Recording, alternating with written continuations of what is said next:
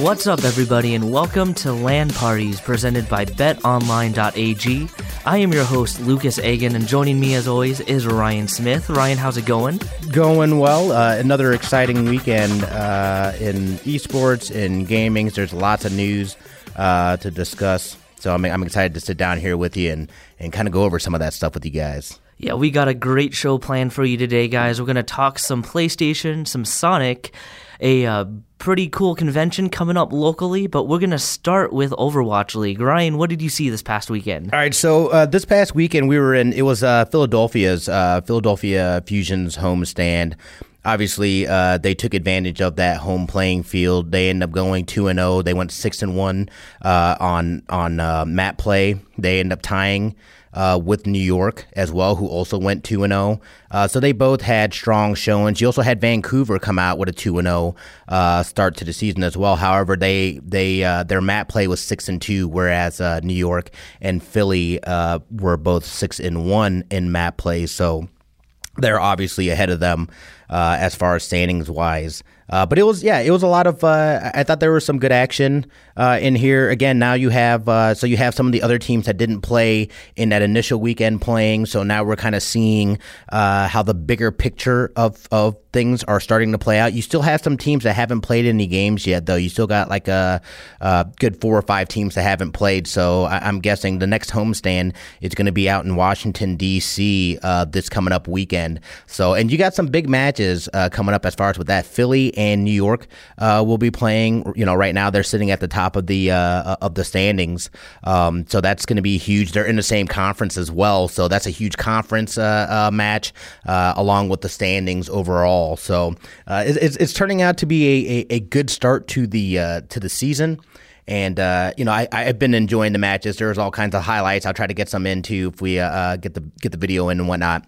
It was good. It's something that I'm curious about, too. And I know we kind of discussed this a little bit before. It was Jeff Kaplan and them doing these hero pool bans, right? So when they implement this hero pool ban, which I'm not sure if they've set a date yet, but whenever they do that, this is also going to affect the Overwatch League as well. And I always kind of find it interesting how they go about doing this, because they'll also introduce new heroes mid-season, which I think is kind of funky, because like you and they usually give it like a week when the actual hero comes out before they actually put that hero. It's like a week or two before they actually put the hero into the rotation as far as competitively.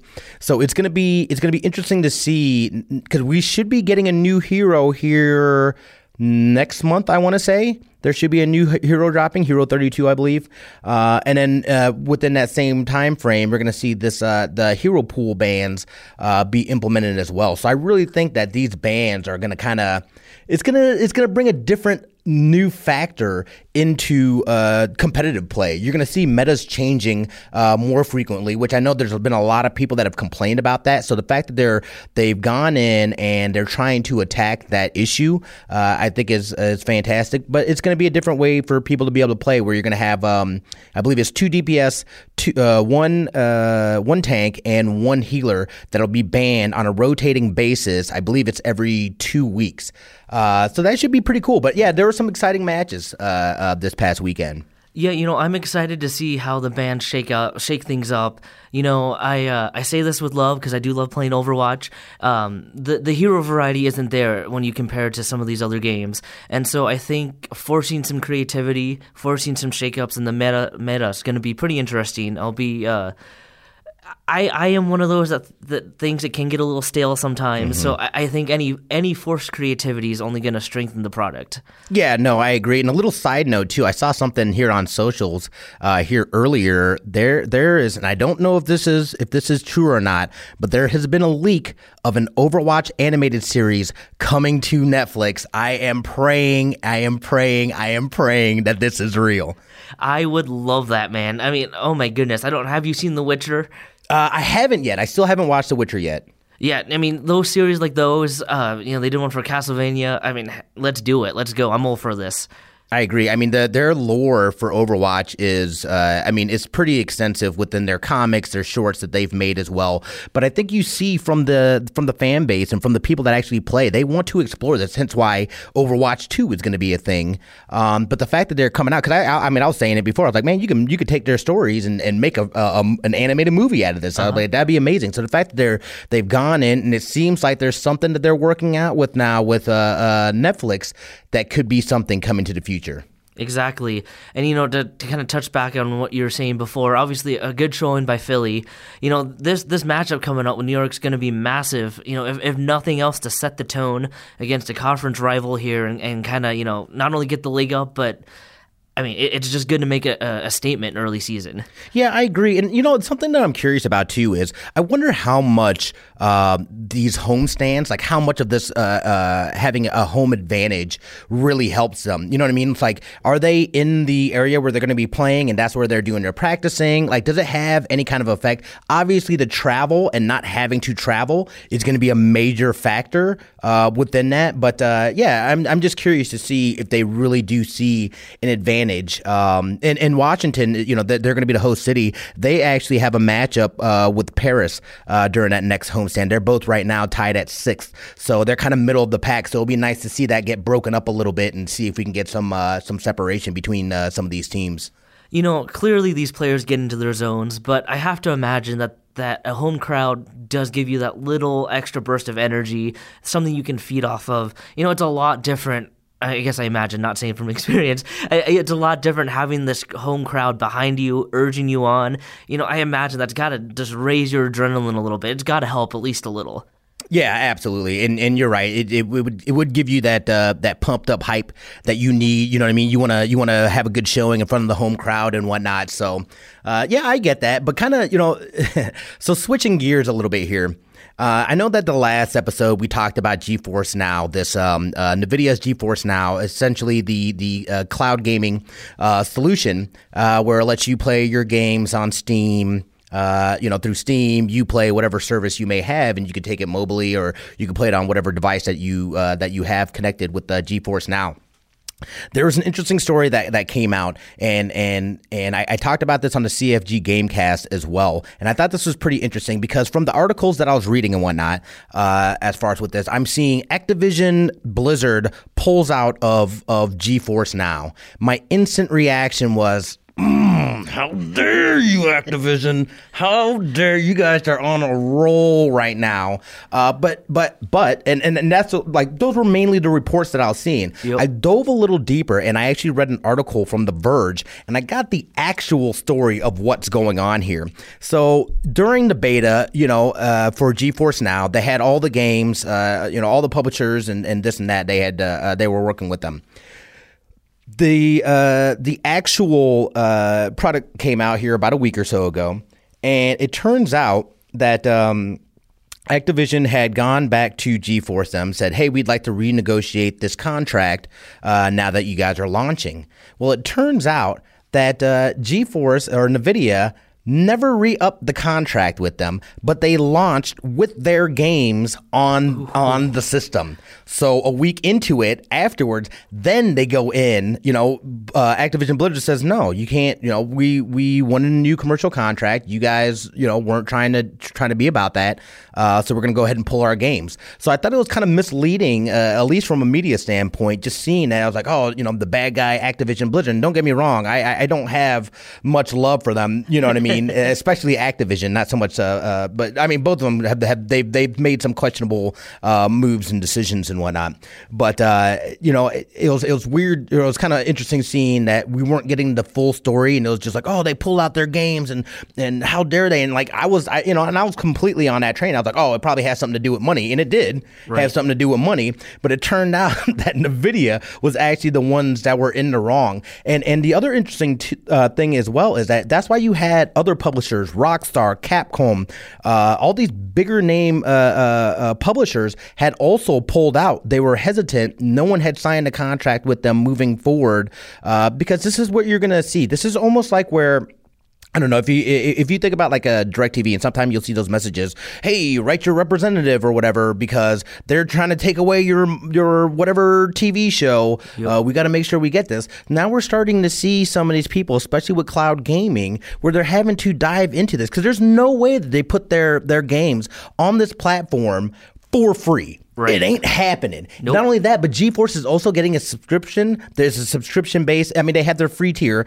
but it's also a subscription based thing. I mean, what makes sense is like, yeah, it's a win-win-win, but we know corporations, we know companies. You better give me a slice of that pie is what they're going to be saying, and that's what it looks like happened. And GeForce wasn't ready with any kind of contract or anything that was enticing to them. So they said, no, we're going to pull our games. So right now, I mean, GeForce now is kind of, I don't know, it's not looking the best. It's looking more like it might be something good for like indie games, but they don't have any really big like AAA publishers on there.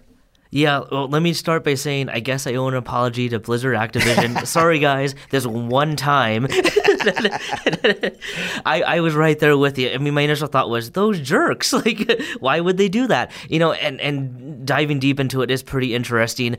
What a disaster. I mean, we were both on the last episode calling it a Stadia killer. Apparently, GeForce is committing suicide here a little bit because, I mean, I don't know how you let that oversight happen. I don't know how you don't have a plan for that, but my goodness, these different cloud platforms are going to live and die on whether they can get this breadth of games on their platform, and the damage might already be done regardless of whether they could fix it or not.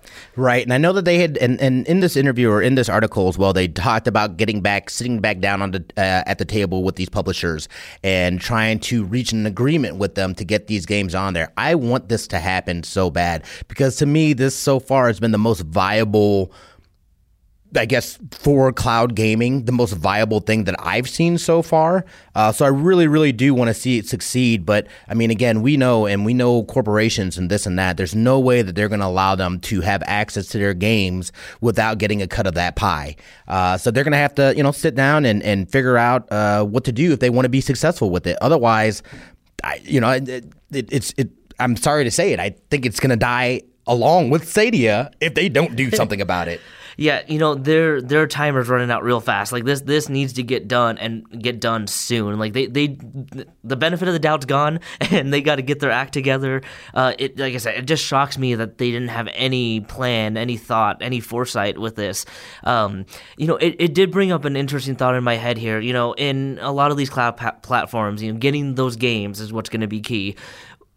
How much of that is going to be key for you? Like, say you're going to have some franchises, like at least in the near future, Nintendo's not going to let go of any of their franchise into any cloud platform. Sony, in large part, doesn't seem like they're going to. Does that play into your decision on whether you buy into some of these platforms? Yeah, I think it does. I think it does a little bit because, again, I mean, for me, it's great that I can play video games wherever I want to on my phone, on my tablet, whatever, what have you. But if there's no games that I want to play, I don't care about the platform then. I don't care if I have this ability because I don't have anything on there that I can play. Mm-hmm. So I think they need to be very smart about how they move forward with this because, again, this is kind of one of those defining moments, I feel, especially within cloud gaming, how developers are going to work together with these people that are developing these cloud solutions and what that infrastructure and what that looks like, I guess. Because again, this is still it's still newer. It's still newer technology, so they're kind of trying to work the ins and out and how's it going to work. But of course, people are going to say, I need to make my money too. You can put my games on there, they can play, but I'm gonna need to make my money. Yep. Where do you see a company like a Nintendo that's notoriously slow to reacting to anything current in technology for some reason? But, they're a company that does not like to let go of their franchises. Do you see, where do you see a company like that in terms of cloud gaming and what their future may be? I have a hard time. I think Nintendo will be the last to. We've already seen now PlayStation's working with Microsoft so they can get into their cloud infrastructure and whatnot, which was a super smart move by PlayStation. Instead of taking the time, the resources to go and try to develop their own proprietary thing, they said, you know what, let's not be fools. We can see that people, let's work with Microsoft. They already have the infrastructure there. Brilliant. Makes sense. Nintendo, stubborn Nintendo, they will be the ones that will take 10 years to develop their own thing that is proprietary. They will not play nice. They never play nice with this kind of stuff. And again, I kind of can see why, because they said, look, we're not hurting it for sales. Right. We're still able to sell the things. People are, I mean, look at their voice, like, so there's not really like using a Switch. Their voice chat is terrible. Yep. It is the absolute worst thing. Don't tell me I'm gonna play my Switch, but I gotta also have my phone over here so I can do voice comms with people. It's like, that is so. It's just not practical or efficient. However, I think they did that purposely because the number. I don't know this. I'm just pulling this out. So this is not. I don't know if this is an actual thing, but I would think that I think it's skewed more towards a younger crowd. And I know, speaking with one of our coworkers, Paris, her child, she didn't want him playing online because she was afraid of people, and which is rightfully so. Right. But it's like, hey, here's the thing about Nintendo, though. It's like, it is super difficult to do voice chat on there. So, like, you can do the online and not have to worry about, random trolls, coming in and saying things that you don't want your child to hear.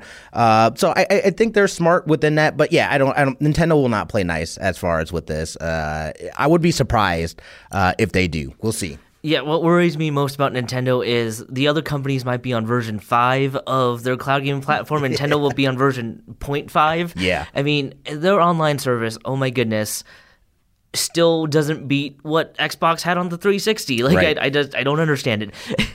Yeah, no, it doesn't make sense. But I think that's just them saying we're gonna keep what we make within. It's gonna be fully proprietary to our infrastructure, our tools that you can use with it, and we're not gonna allow access for these other companies. Now, do I think that it'll happen at some point in time in the future?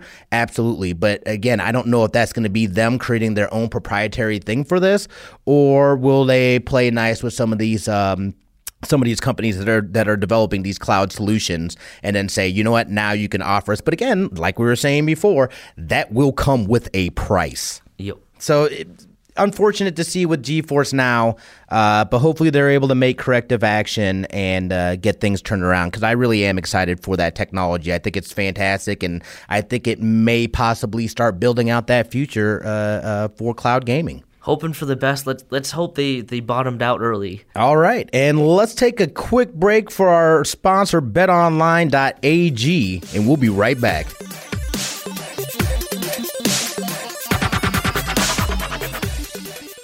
BetOnline is the fastest and easiest way to bet on all things sports.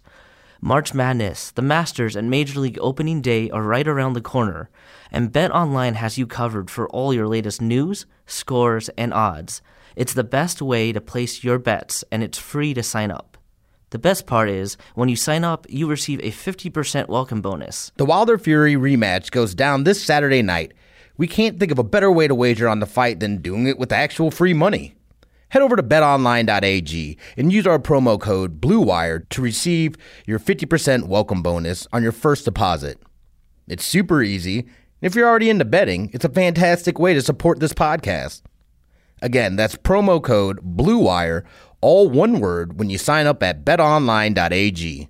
BetOnline, your online sportsbook experts.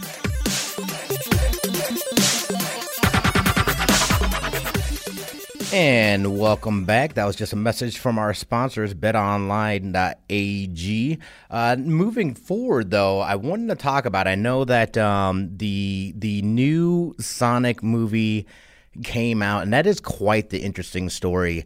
If you guys have not been following along with that, essentially they came out here. It was like probably mid to late last year. Actually, I think it was like mid last year.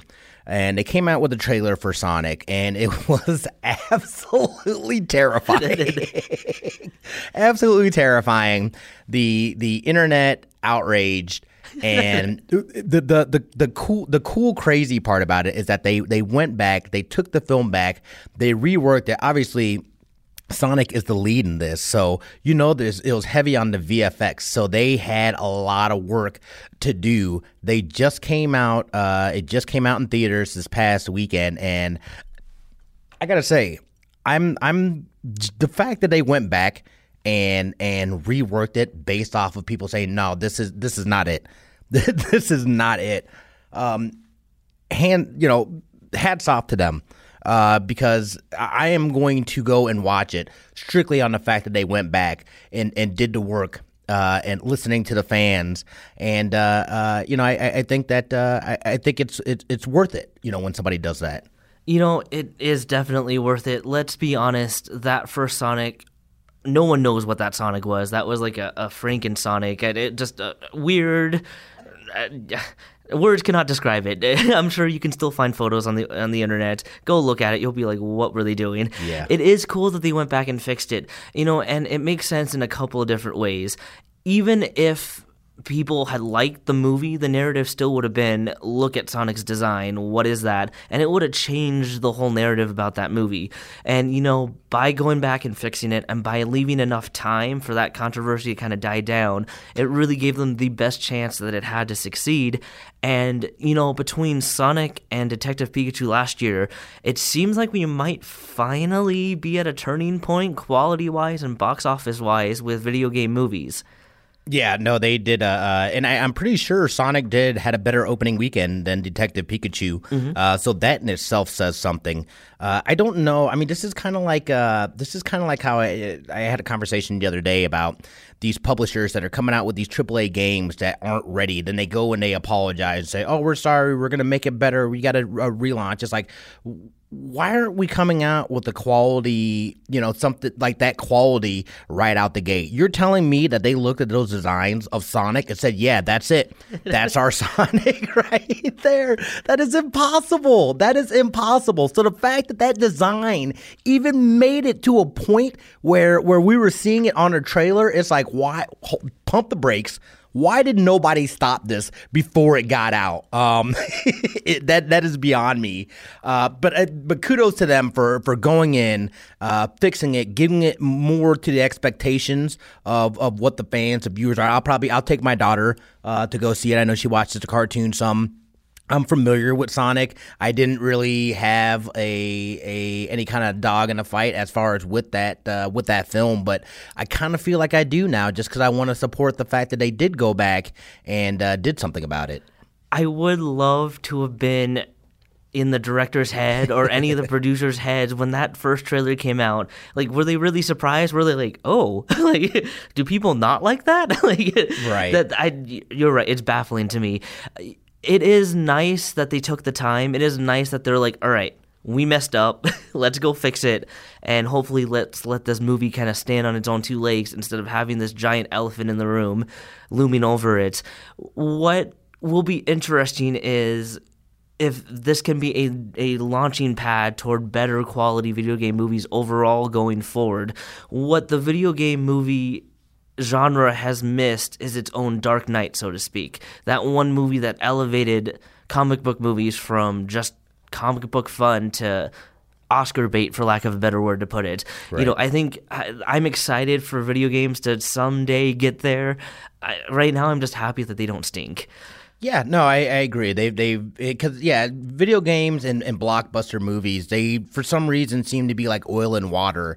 That we've had the Street Fighters, which is, I mean, that's going to be a classic. That's a classic for me, but it's so terrible. That's why it's a classic.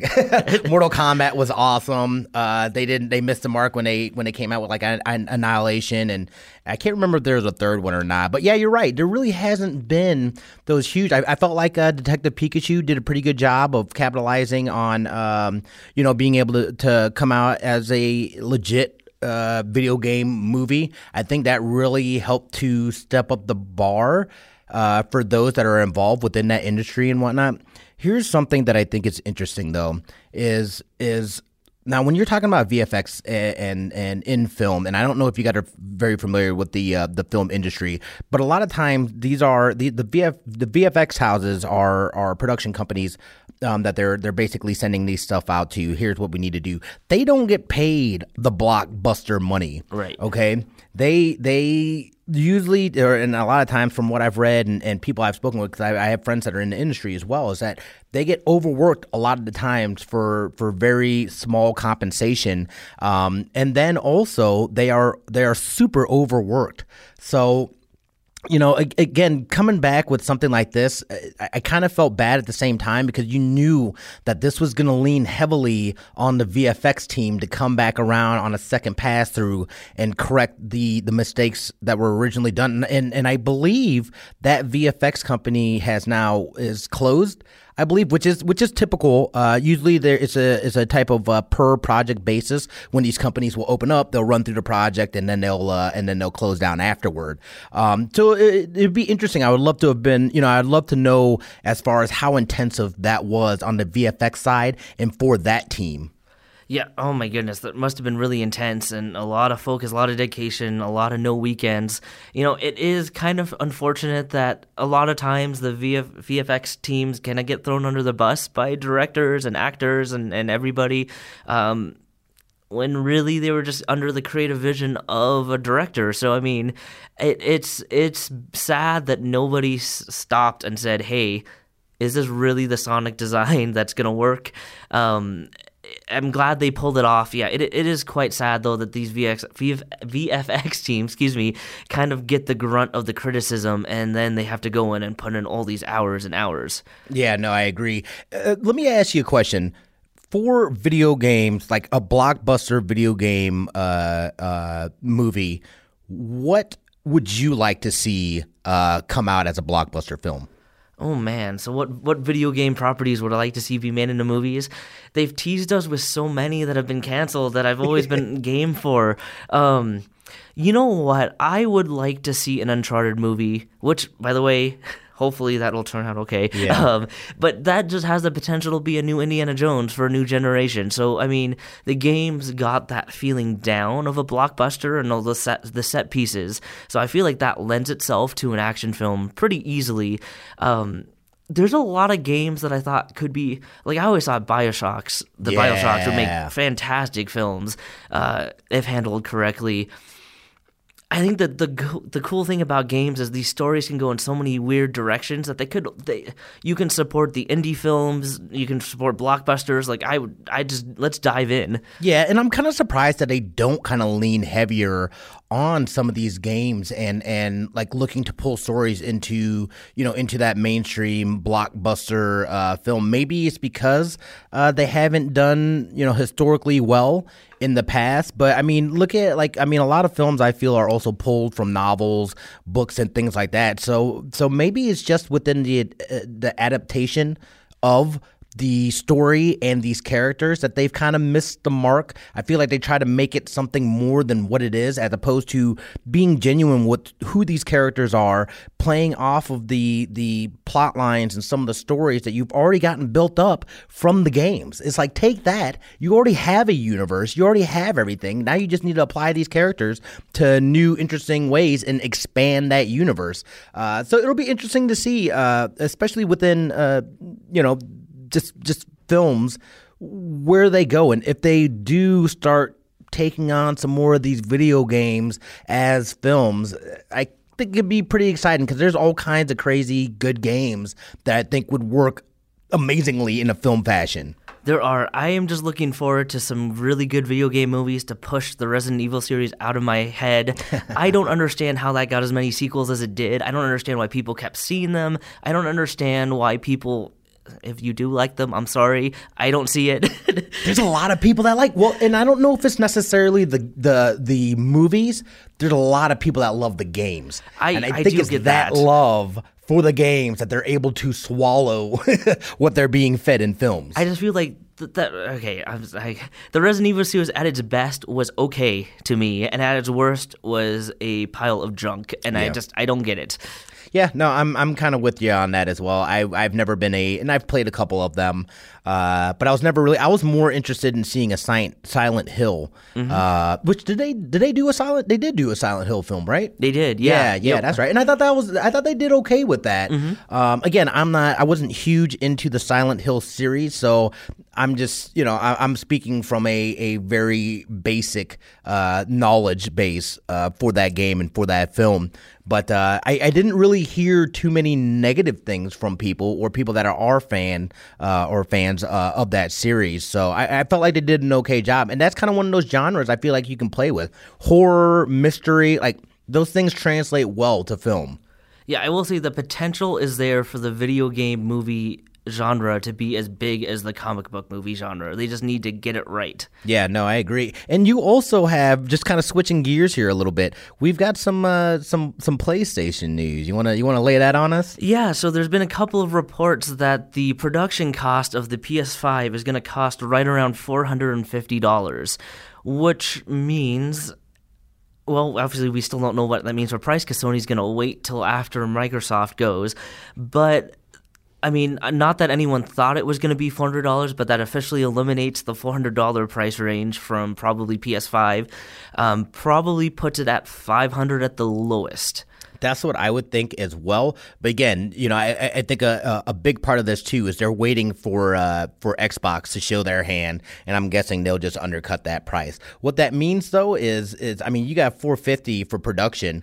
They are definitely going to be looking at either making minimal profit or zero profit out the gate, which, and I said it before, I think that's smart because they need that jump on the sales, if they want to continue being, the popular brand that they are and continue bringing in that money, because you can't, and we saw it before. And again, this was years ago when the PS3 came out and there was issues as far as with the pricing. I think people nowadays, especially that demographic, we're older now, we're making more money. So I feel like, a 500, maybe even a 550 is still palatable.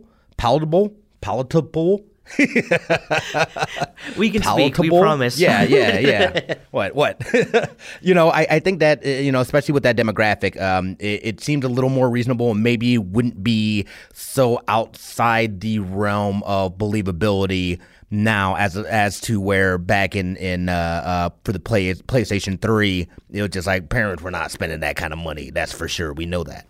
Right. And, the more I've thought about it, 500, 550, that people can swallow and people can accept that. It's funny when you get up to even at those prices, a $50 difference between these two consoles can make a huge difference. If you look back to some of the past generations, if you look back to the PS3, Xbox 360, Wii generation, obviously the Wii, not even a high-def console, but that $250 price point sold it to so many people. Yep. You look at even the next generation, when the Xbox One launches with the Kinect and they come in much higher than the PS4, I mean, that put them behind the 8-ball right away. Even the slightest price difference can change the narrative in terms of value. And when you're reaching those kind of prices, the value proposition is what's going to stick out. Yeah. So when do you think they're going to actually announce this stuff? When are we going to start getting some hard, concrete facts? They're probably. What are your thoughts on that? If you go by recent history, Sony had announced something about the PS4 in February. It wasn't much, but they held an event, and then the rest of the details came at E3. Obviously, Sony's not going to be at E3, so Microsoft, I mean, they've got to announce something at E3. They've got E3 to themselves, basically. Right. So I would expect a huge show, some huge, all the fancy stuff they want to do with that. Sony, I could see them coming in very soon after. I mean, if you think about it, if the rumors are true and they're going to launch this winter, this fall in November, they're running out of time to start building that lead up. So, it's got to happen between now and E3. I would think so. I sure hope so. I just need the details. Give me the details, okay, so that we can start planning accordingly and saving our money accordingly for these. But and here's another thing too. And I don't think that there's any. I haven't heard any talks about this or anything, or I don't even know if this would be a thing. But could you see them increasing the price of games at all? It's funny because it seems like the increase in price of games might be more of a tough sell to people. Mm-hmm. When we went from 50 to 60, there was a lot of pushback at first, like a lot. I think if the price of the console wasn't higher than we're thinking, I could see that. I think if it comes in at 600 or above and you're going to try and charge more for games, that's a 1-2 punch that I think will make a lot of parents mad. And, certainly people like me that are a little more budget conscious, that's going to change the math significantly. Yeah. I hope that's not going to be the case. I don't think that there's nothing hinting towards that, but I mean, just getting to think about, if we get to a point where they're not making enough of a profit margin, will they look in a different area to try to make up for that profit loss? Right. And, I understand that games are super expensive to make, especially at the big studios. It's just, it's a tough sell because, if you're going to charge, say we give it $500 is the price, and now you're going to charge $70 or $80 a game, all of a sudden then you're out the door at $600 almost. Right. And for one game. I mean, that and we talked about that too. It's like, I mean, at that point, you might as well get a gaming PC. Right. Call it done. You can use Humble Bundle or Yep. Fanatical or anything to get cheap games. It almost kind of makes having the console pointless. I will say this. I hope if the price is going to be more than $500, I hope they announce it soon, because that at least gives people like me time to be like, all right, I can budget out from now till Right. launch and do it. If you surprise me and say it's $600, but the price isn't revealed to 2 months or a month before launch, I'd be like, well, I'm skipping it at launch because now I don't have the time to get that money together. Yeah, absolutely. And then, obviously a lot of it is contingent on how Xbox plays it out.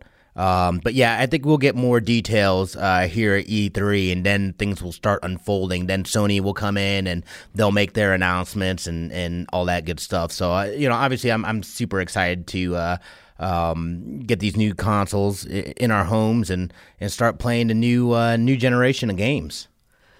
Yep, and you know what? Moving on for a little bit here, we got a great local interview to bring you guys.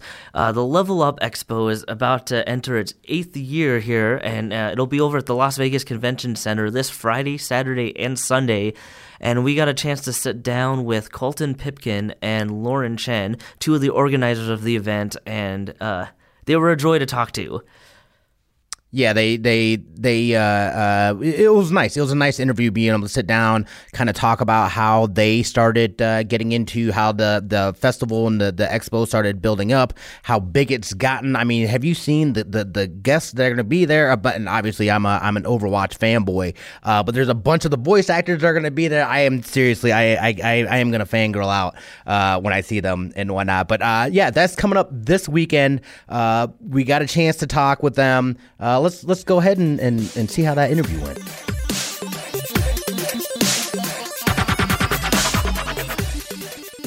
Ryan and I are joined today by two very special guests, Colton Pipkin and Lauren Chen with Level Up Expo. It's coming right around the corner, guys. Thanks for joining us today. Yeah, thanks for having us. Thank you so much. Glad to be here. Thanks. I know we're both really excited for this. Take me back to the beginning. What got you guys started with Level Up, and how has it kind of evolved through the years? So we originally just were really into video games, and we've always have, and we used to have people come over and we would just play video games all the time. And that turned into, hey, let's do a community event and get a bunch of people together and let's see how that evolves. And we just, we were expecting about 200 people our first year, and about 700 to 1,000 showed up. And we just thought, wow, we can really make this something. Well, we would also dress up and go to other conventions because we're super nerds. And, as it turns out that, driving 6 to 8 hours to another state while trying to keep all of your equipment in place and not break is not nearly as fun as just dressing up in your home and just going out to the convention center and having a good time, Mm-hmm. When you guys first started, where do you envision this going, and how did you see it kind of forming and shaping from there? We just wanted to do something fun. When it first started off, we didn't think, it was going to get too crazy. And then we kind of had a real eye-opening moment that first year when we had so many people of, oh, this is getting bigger than we thought. So next year, we dipped into our savings a little bit more and we put more money into it, and it got bigger, and then more people started noticing. And other groups started reaching out to us and saying, hey, you should get these guests and include, this genre, or you should do this. And then year 4, somebody came up with the idea of like, hey, you guys should do wrestling at your show. There's a lot of nerds into wrestling, and there's just nowhere for us to congregate here in Vegas. So we were like, okay, that's cool. I don't know how well it's going to work. It is one of the best events at Level Up Expo. These wrestlers look forward to it all year. They dress up as, Spider-Man and so it's not just normal wrestlers fighting each other. It's Spider-Man versus Joker. It's Goku versus Vegeta. You know what I mean? So it became a really cool, fun, interactive thing. And that's how we've grown to hit so many different genres and types of people, is just groups hitting us up every year and getting involved and wanting to collaborate, just sheerly trying to make something cool. Right. We're essentially a melting pot of fandoms. Mm-hmm. Yeah, and I noticed that as well. Just, you have video games, you've got streamers coming, you've got cosplay, wrestling. It really is a diverse group. But I think it's kind of indicative, too, of just the Las Vegas culture and the people that are out here. And I know people really appreciate having, something like this that's right here in our backyard. And just looking at the guest list, kind of talk us through this. I mean, you guys had some huge names. I'm a huge Overwatch nerd, so I'm totally going to be fanboying there. Right. Talk us through like some of just when you guys started as far as with that and the guests, and now you got Overwatch voice actors and Dragon Ball voice actors come in. So I'm also a huge Overwatch fan. Yes. Like that's the game I'm playing still to this day, and I can't wait for Overwatch 2. Yes. I went to Colton. I'm like, hey, we got to get an Overwatch lineup going. I know people are gonna love it as much as we love it, and not to mention they are the funnest guests to work with. Yes. So Johnny Cruz, the guy who plays Lucio, might be one of the coolest people on the planet. We had met a couple of years ago at a convention, and I got his email, and I had just emailed him and said, hey, man, I don't really like dealing with agents. Is there any way that, this is what I'm trying to do. Do you want to come out and be a guest? And can you introduce me to Genji, Farah, Diva? I didn't know their real names at the time, and all these other people. And it was, I didn't even expect anything of it. And within 15 minutes, I'm getting emailed introductions to all these people, like, oh, hey, what's up, Jen? This is, Colton with Level Up Expo. Like, his event's so cool. I'm going to come out and we're going to have a good time, and you should come too. And he did that, for all of the Overwatch desks that we have coming out, which was super awesome. He didn't have to go that far, and he did, which is why Johnny Cruz is one of the coolest guests we've ever worked with. Yeah. Farrah's my main too, just going to say that. Okay. And because we've seen it too, where it's interesting just how, especially here, a local event like this, we were kind of talking before we started this interview, just how you guys used to go out to, driving 6, 7, 8 hours to go to conventions and stuff like that. It's huge being able to have an event and something like this. I mean, you guys started, this is what year is this? This will be our 8th year. This will be the 8th year. 8th year operating, 9 years of planning. Okay. Wow. Yeah. That is, that's fantastic. Where do you guys see? So we're going into that. Where do you guys see? Where do you guys want to go? I know that this. I feel like this is every year it gets bigger and bigger and bigger. What are some of your guys' future plans? Where do you guys kind of want to see this go? Well, you know how big Las Vegas Convention Center is? Goal would be to fill up that whole thing. Yeah, every year we set a personal goal of, hey, we want to do this or we want to break these numbers. Originally, it was, we want to be the biggest nerd convention here in Vegas. And then that we already blew past that. You know what I mean? This year, just sheer space alone, we're taking up about 250,000 square feet. And next year, we're already planning to take on another 100,000, That's awesome. Yeah, so it's really just blown up every year, you know what I mean? And every year we set a new goal and more people show up than we expect, and it just gets bigger and bigger.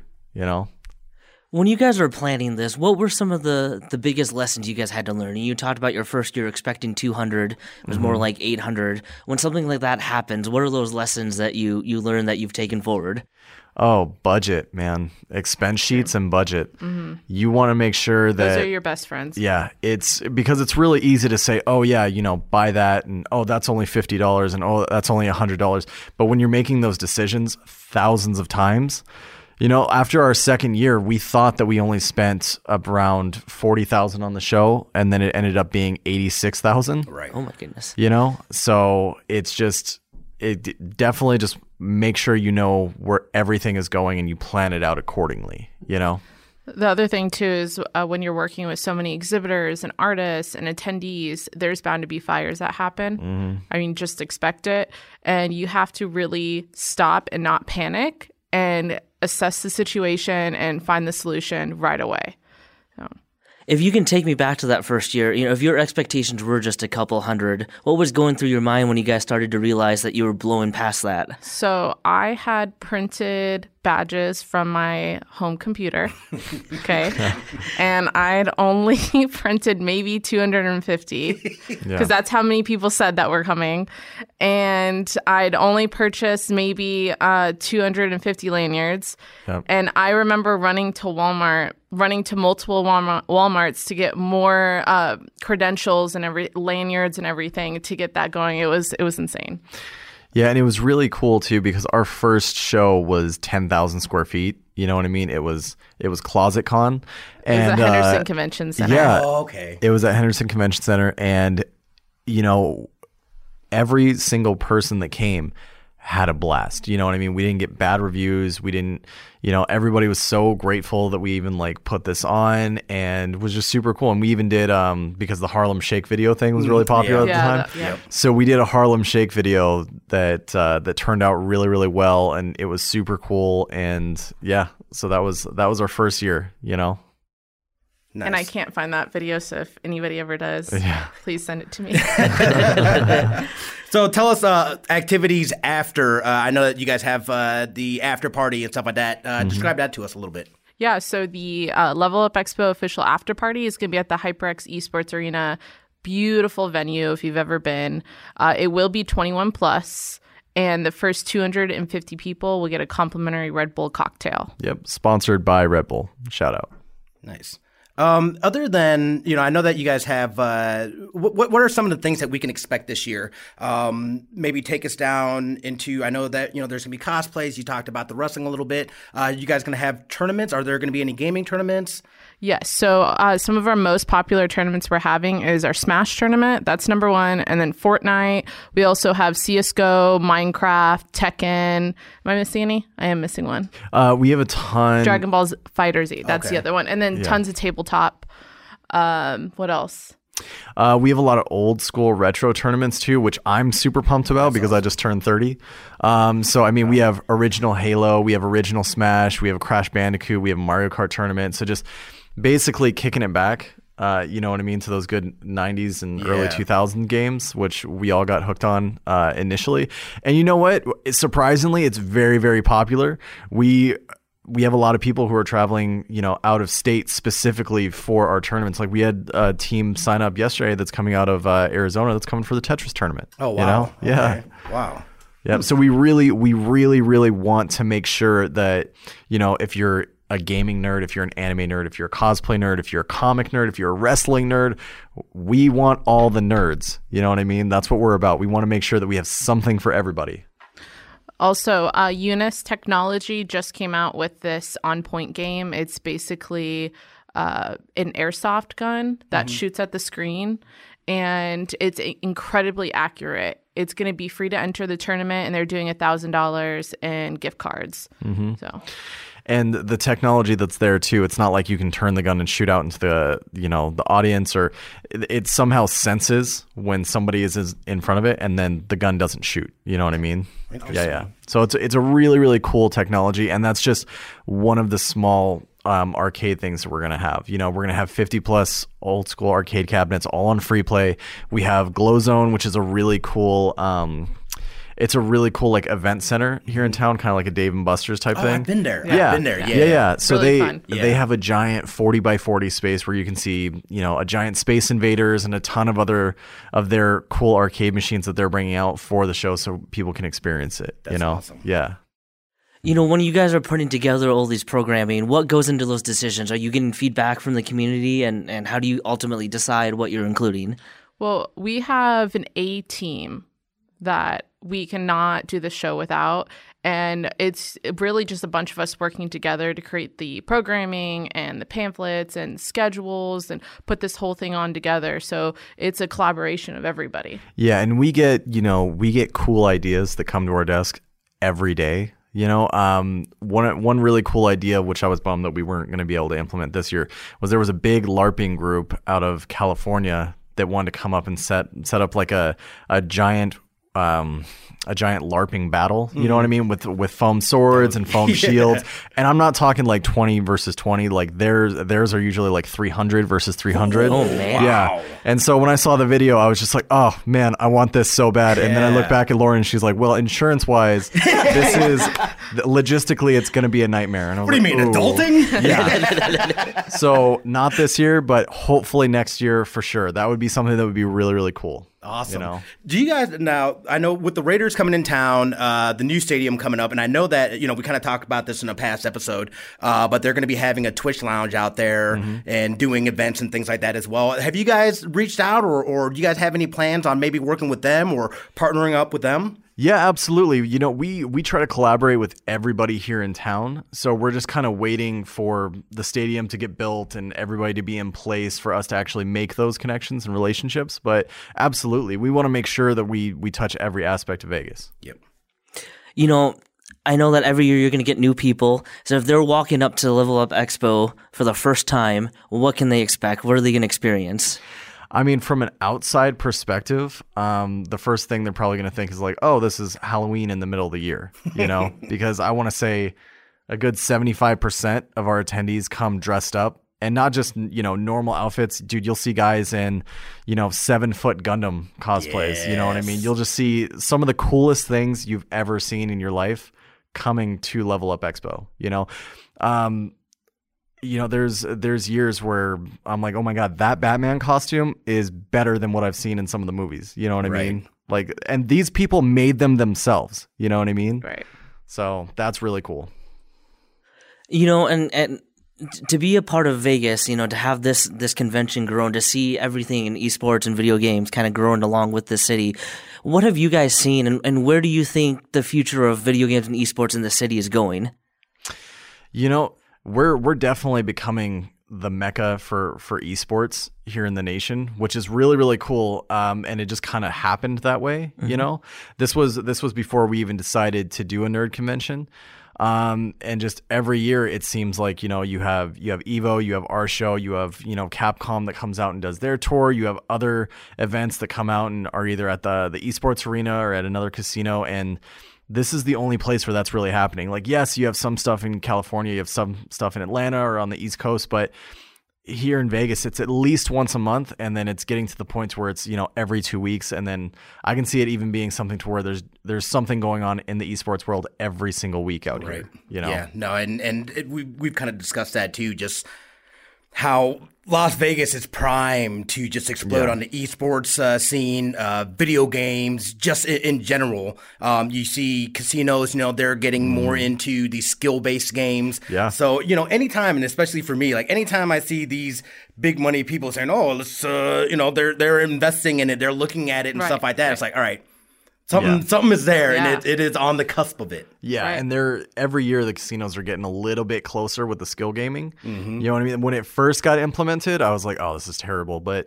the last time I went into Caesars and I tried one of them, I was like, okay, I can see myself actually spending money on this. This is pretty cool. It was like a zombie first-person shooter. The longer you survive, the more you win type of thing, which is right up my alley. Yeah, right. Yeah, that is awesome. Yeah, I've got to try that out sometime. yeah, absolutely.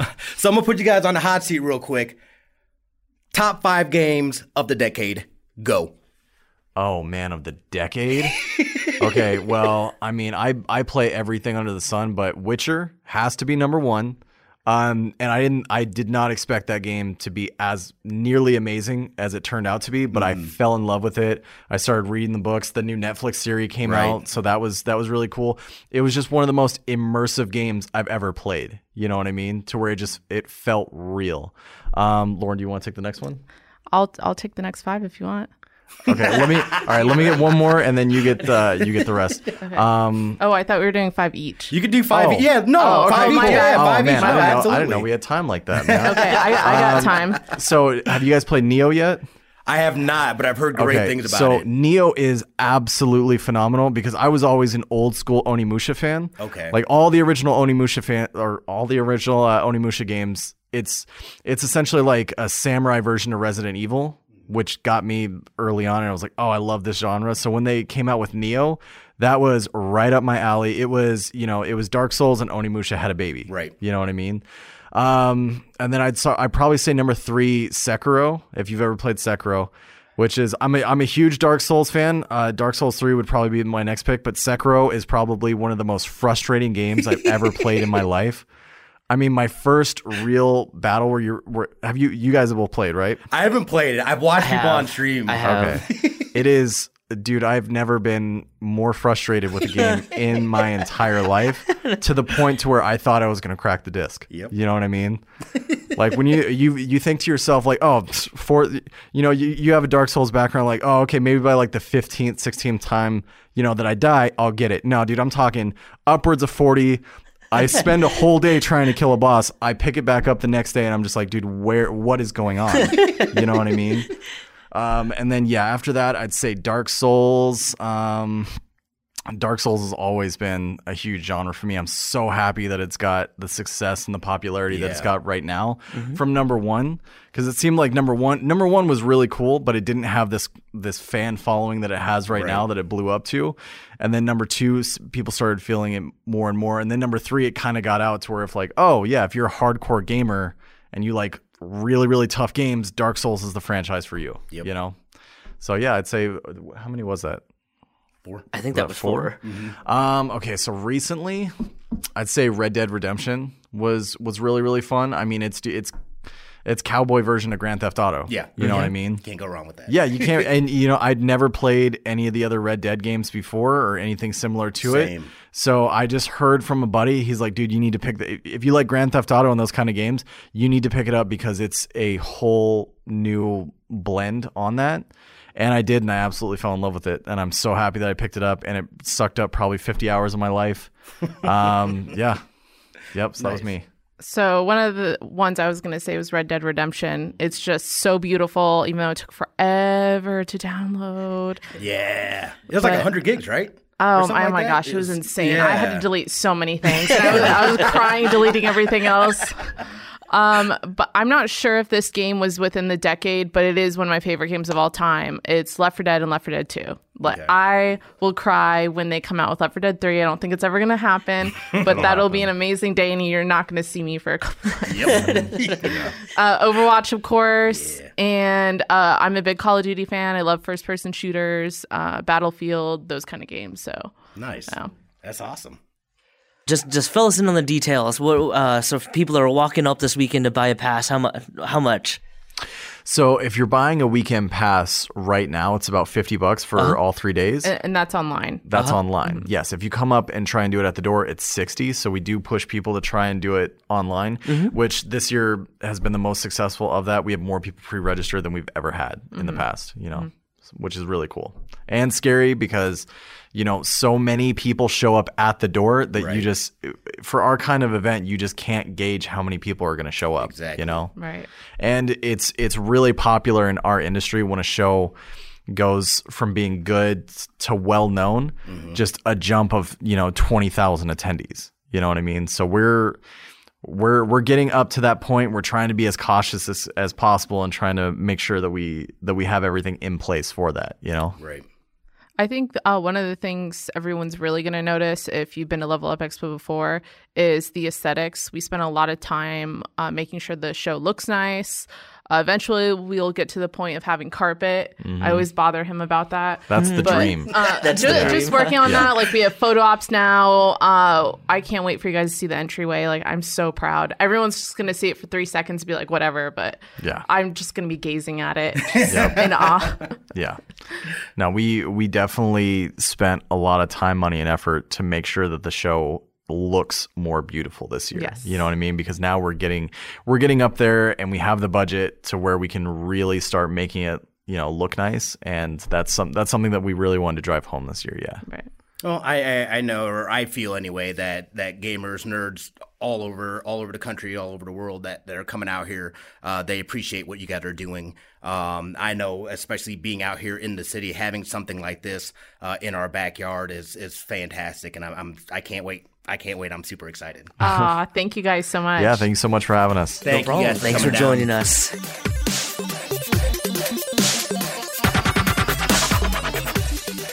Thanks again, guys. That was a great interview. Ryan, I know we're both super excited. As you mentioned, Overwatch is going to be your highlight, I'm going to guess. Yeah. I'm not going to lie. I am super pumped to meet Nolan North and Troy Baker. I mean, oh, man, I'm excited for this. Same. It's going to be a fantastic event. Don't forget to check on their website. I know there's going to be some after parties happening as well over at the Esports Arena. I believe that's the official where the official after parties are going to be at for that. So hopefully we see you guys out there. The Level Up Expo this coming up Friday, Saturday, and Sunday. And if you see us, say hi. Yeah, absolutely. Say what's up. Hit us up. Connect with us. We'd love to connect with you guys out there. All right, you know what? It's time for our BetOnline.ag trivia question of the week. BetOnline.ag is your online sportsbook expert. Use the promo code BLUEWIRE, all one word, for a 50% welcome bonus. Your trivia question for this week is, how much money did Sonic the Hedgehog make this opening weekend? And I feel smart because I actually know the answer to this one. I've got one. Bam. Hey. I will not be goose egg this year. Yeah. No, I'm still, and we still need to because our last trivia question, we're still looking to unite, and I was terrible. I posted it super late and whatnot. But if you guys have our last week's question was, who was the winner or winners from the opening weekend of Overwatch League? So go ahead and send it out, guys. We will read it here on the podcast and get your names out there. And we appreciate you guys having some fun on our trivia segment. Exactly. And that was the BetOnline.ag question of the week. And as always, you can follow us on social media. You can follow us on Twitter at LAN Parties Pod. You can also follow Ryan at Smitty2447 across all social media platforms. You can follow me on Twitter at Lucas Agan. That's with Lucas with a K because I like to spell it weird. And we hope to hear from you guys soon. We've got some great episodes coming up in the near future. And Ryan, hopefully we'll see some of the listeners out there at Level Up. Yes, we will see you guys out there. And don't forget, we love your faces.